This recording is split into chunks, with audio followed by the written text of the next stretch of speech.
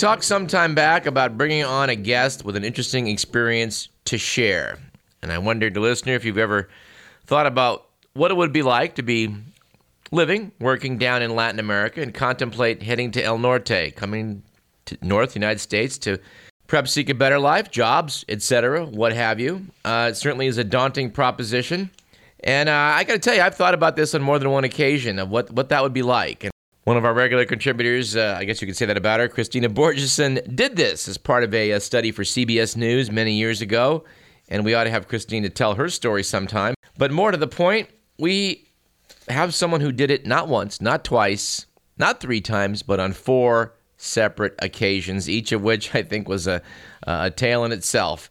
So joining us today to talk about that remarkable journey, shall we say, coming north from Mexico in the United States, is a good friend of ours, Domingo Escobar. Welcome to Radio Parallax, Mingo. Thank you. Now, you did this 4 times, never got caught, which is, I guess, pretty good odds. 4 times, that's correct.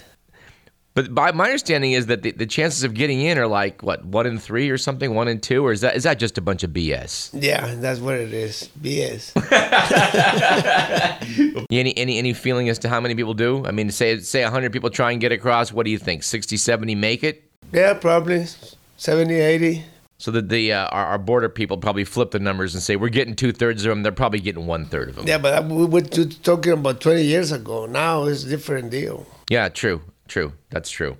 All right, well, when did you first make the trip north? How old were you? What were you thinking about? How did that all come about? I was like probably 17 years old. Now I'm 50. Okay. So I made it across with a coyote. Brought me across. I gave him $100. Brought me up in San Isidro, and then it wasn't my own. So I take it you were in Tijuana, south of San. Tijuana. Okay. I started from there. And a coyote is like English, a coyote, but that's the term that's used for the guides that you hire to bring you across. And the people that bring them across, they call them pollos, which is chickens. Chickens.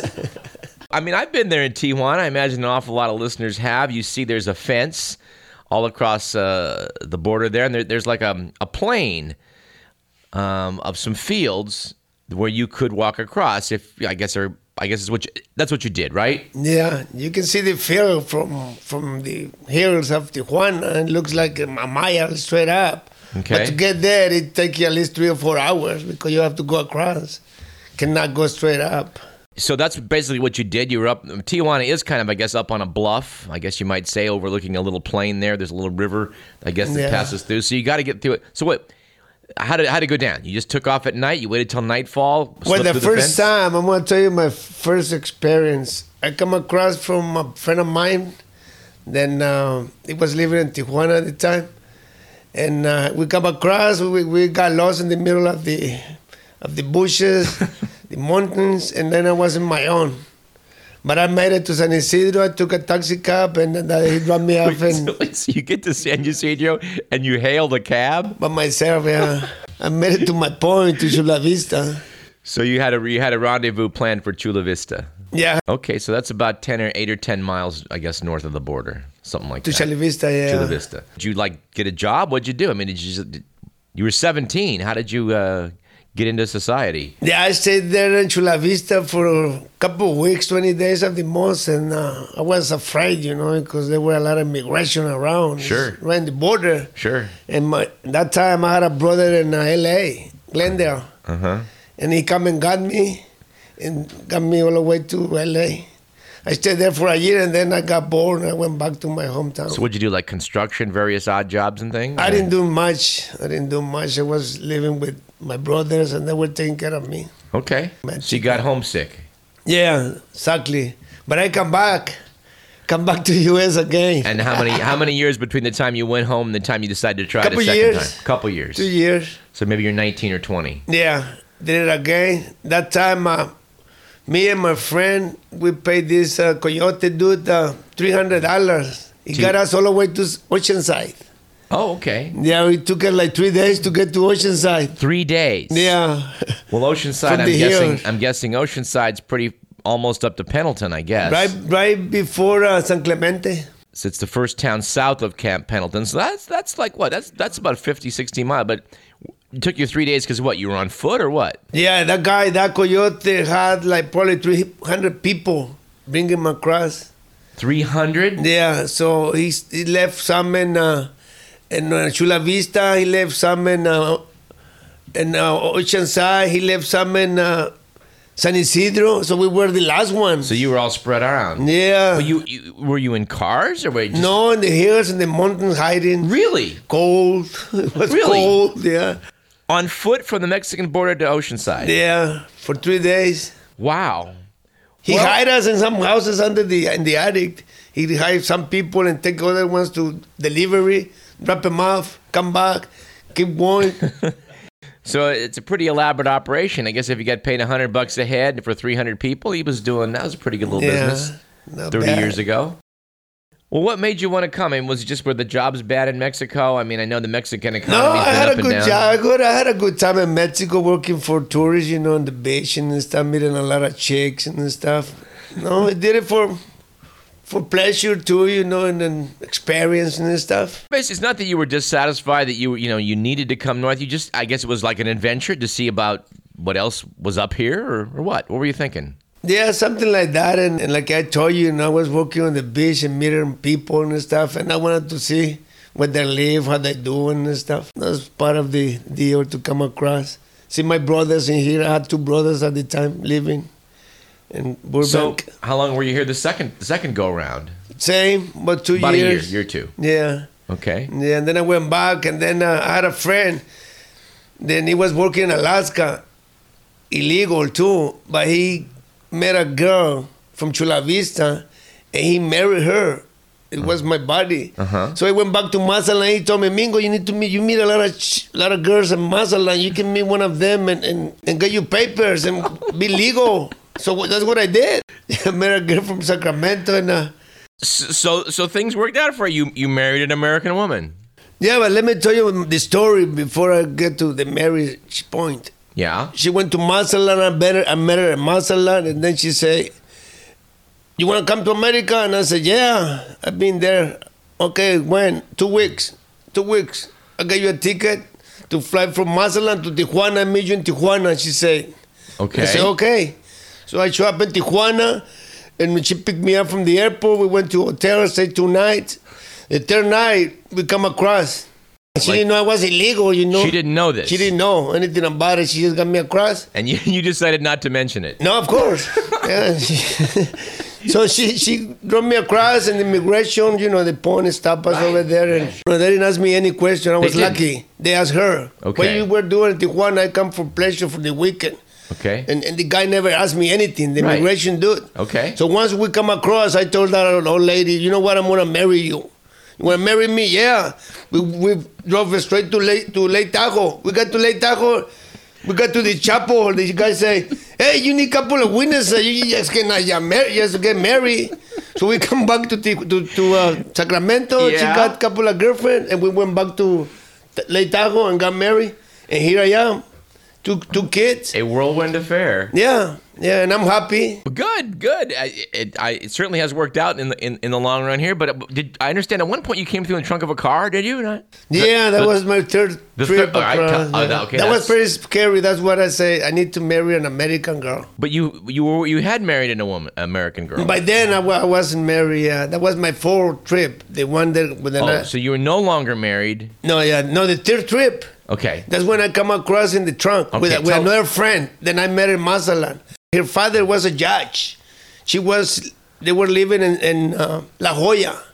Beautiful house. Yeah. A mansion. Beautiful place, La Jolla. She went and got me. I called her from Tijuana. I'm going to go and get you. I said, okay. She come and got me. She knew then I was illegal. So she puts you in the trunk. Yeah, she put me, what are you doing? You have to be in the trunk. She said, you don't get caught. I said, okay. She put me in the trunk. I can hear, when she stopped in the border, I can hear the immigration. Hey, what you doing? Blah, blah, blah. Yeah. And then she got across. And I was hoping she stopped somewhere in the way and get me out. She never did. How far did she drive I don't know. From the border to La Jolla. I don't know how many hours they are. Man, I was so scared inside that trunk. I said, this is it. I gotta tell you, I do not want to ever get in a trunk and have them close the lid on me. Period. Yeah, it's pretty dark and stuff, Scary. you know. You want to take a leak, you know how you going to do it. So this is your third trip. You make it to La Jolla, and Beautiful house. When we got to the house, she got me out of the trunk, and I look, and a mansion, nice house, Okay. and then I look on the other side, So- the beach. Yeah. So how'd this romance go? Well, the judge, found that out that she got me across, and I was illegal. You know, it was a judge. You need to get out of here. The guy told me, you need to get out of here. You need to keep going, or I'm going to put you in jail. I said, you know what? I'm leaving. I called my brother in Well, LA. if that's the way you feel, then I'm leaving. I want you to be my father-in-law. I said, no, you get out of here. So would you come north? Did you come? Yeah, I called my brother. You know, I had two brothers in LA at the time. And one Okay. of them come and got me. All right. And how long were you in America that go around? Same time. Couple years again. Yeah. Yeah, All that right. time I went and worked in Alaska illegal too. Oh, so you were up in what, Canneries or? Yeah, in the Canyon Salmon. Okay. Yeah, illegal. Okay. So at some point you became a legal citizen. That was a little bit after the fourth return, or what? After the third time or the fourth time? Fourth time. The last time, fourth time.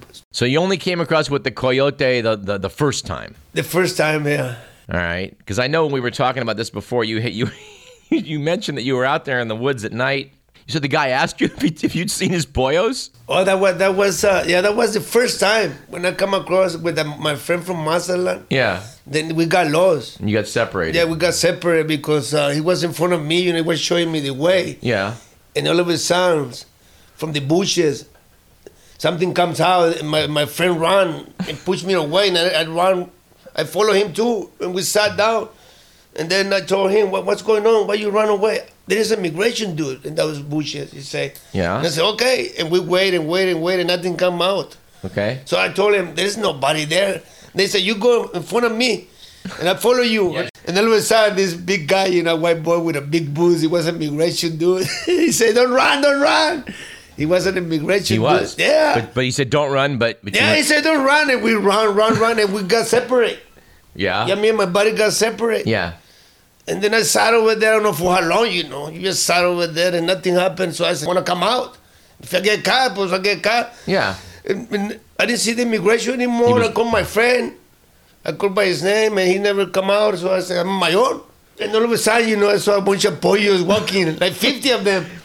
Oh, shoot, So- there's a bunch of pollos. So I'm going to follow them. You think you're alone, you look around, all of a sudden there's 50 All of a other, sudden. 50 other people Yeah, I was seeing all of a sudden, I saw this. hiding in the little- bushes. Yeah, all of a sudden they got up and started walking. I'm going to wait for the last one and follow him.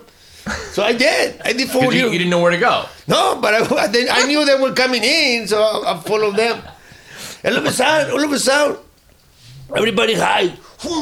All the pollos, and I did it too. Yeah. And then I can see from far away, you know, police, immigration car. Yeah. And two guys come out to immigration from far away, maybe about 100 meters, 100 feet. The immigration got into the car and left. So I said, okay, they left. So I'm going to wait for all the pollos to get up and follow them again. They never did. I never see them again. Really? Yeah. I don't know what happened to them. I never see them again, you know. Wait. 50 people are there. You see immigration. Everybody goes into hiding Yeah. again. After a little bit of while, you look around, and they've just vanished? Yeah, I never see. I saw them again, but after a while, because they disappeared. So I said, "Oh shoot, I'm on myself again." So I started walking away, and all of a sudden I saw a dude far away, you know, a wetback, a pollo. I said, "Oh shoot, that's my friend." So I got so excited, you know. When I got close to him, he was the coyote dude. He started swearing, "My pollos, I lost him." Blah blah blah. I said, "Well, I saw a bunch over there hiding." I said, "But all of a sudden they all disappeared." I said, "Where the heck are you going?" "I'm going to Chula Vista." Wow, he said, "I'm going to go to McDonald's over there in San Isidro. There's a McDonald's gas station. Yeah. And have a hamburger and go back to Tijuana. You can come with me." So the coyote goes north, gets a burger, and then goes back to TJ? Yeah, because he lost all the pollo. So I said, "Can I go?" "Well, yeah, you can come with me." Or he was all pissed off. And you know, if you want to go across in the highway, you can go jump the fence and run, or you can go under. You know, it's a little bridge. So he wanted to go under, and everybody found all the pollos hiding. Under the bridge. They were over there, all the pollos hiding, and they told me, "You get out of here, you on your own now." What I'm gonna do, you don't know. Jump the fence, he said, and run to the McDonald's, and do something. So I did that. I jumped the fence. I come across the fence, and then I got to the McDonald's and gas station, And I saw the immigration car running, driving around. Yeah. And I said, oh, sure, this is going to get me. All of a sudden, I saw a taxi cab with a Hindu dude driving it. So I stopped him. He stopped and picked me up. Where you going? Chula Vista. Get on. So I did. He took me to Chula Vista, dude. Oh, man, I'd give him a $5 tip to that Hindu dude. Well, I guess he got me out of trouble. Well, there you have it. A coyote gets you across. When you finally make it to San Ysidro, you take a cab. Mingo, we admire your style. You are now a well-respected local contractor. You've got a couple of local daughters, a grandson, and you have transitioned from life in Mazatlan to life here in the greater Davis area. Yeah, thank you very much. I'm still living with the same lady that I got married. All right. Things are good. Fairy tales do come true. We'll have to have you come back on and tell some more stories in the future because this is some fun stuff. I got a few more. I'll tell you some more I'm sure time. you do. You know, it might not hurt to mention that the opinions you hear on this program do not necessarily represent those of KDVS, our sponsors, or the University of California. On occasion, they don't represent those of the host, but doggone it, we believe in free speech. We want to thank Mingo for his most entertaining discussion of his life. And I close by noting that this program was produced by Edward McMillan. This has been Radio Parallax. I'm Douglas Everett. And I'm delighted to say that we expect on next week's program to have the third appearance on Radio Parallax by the illustrious Mary Roach, talking about her latest book, Gulp, subtitled Adventures on the Alimentary Canal. And adventures we're sure they will be. We'll see you next week.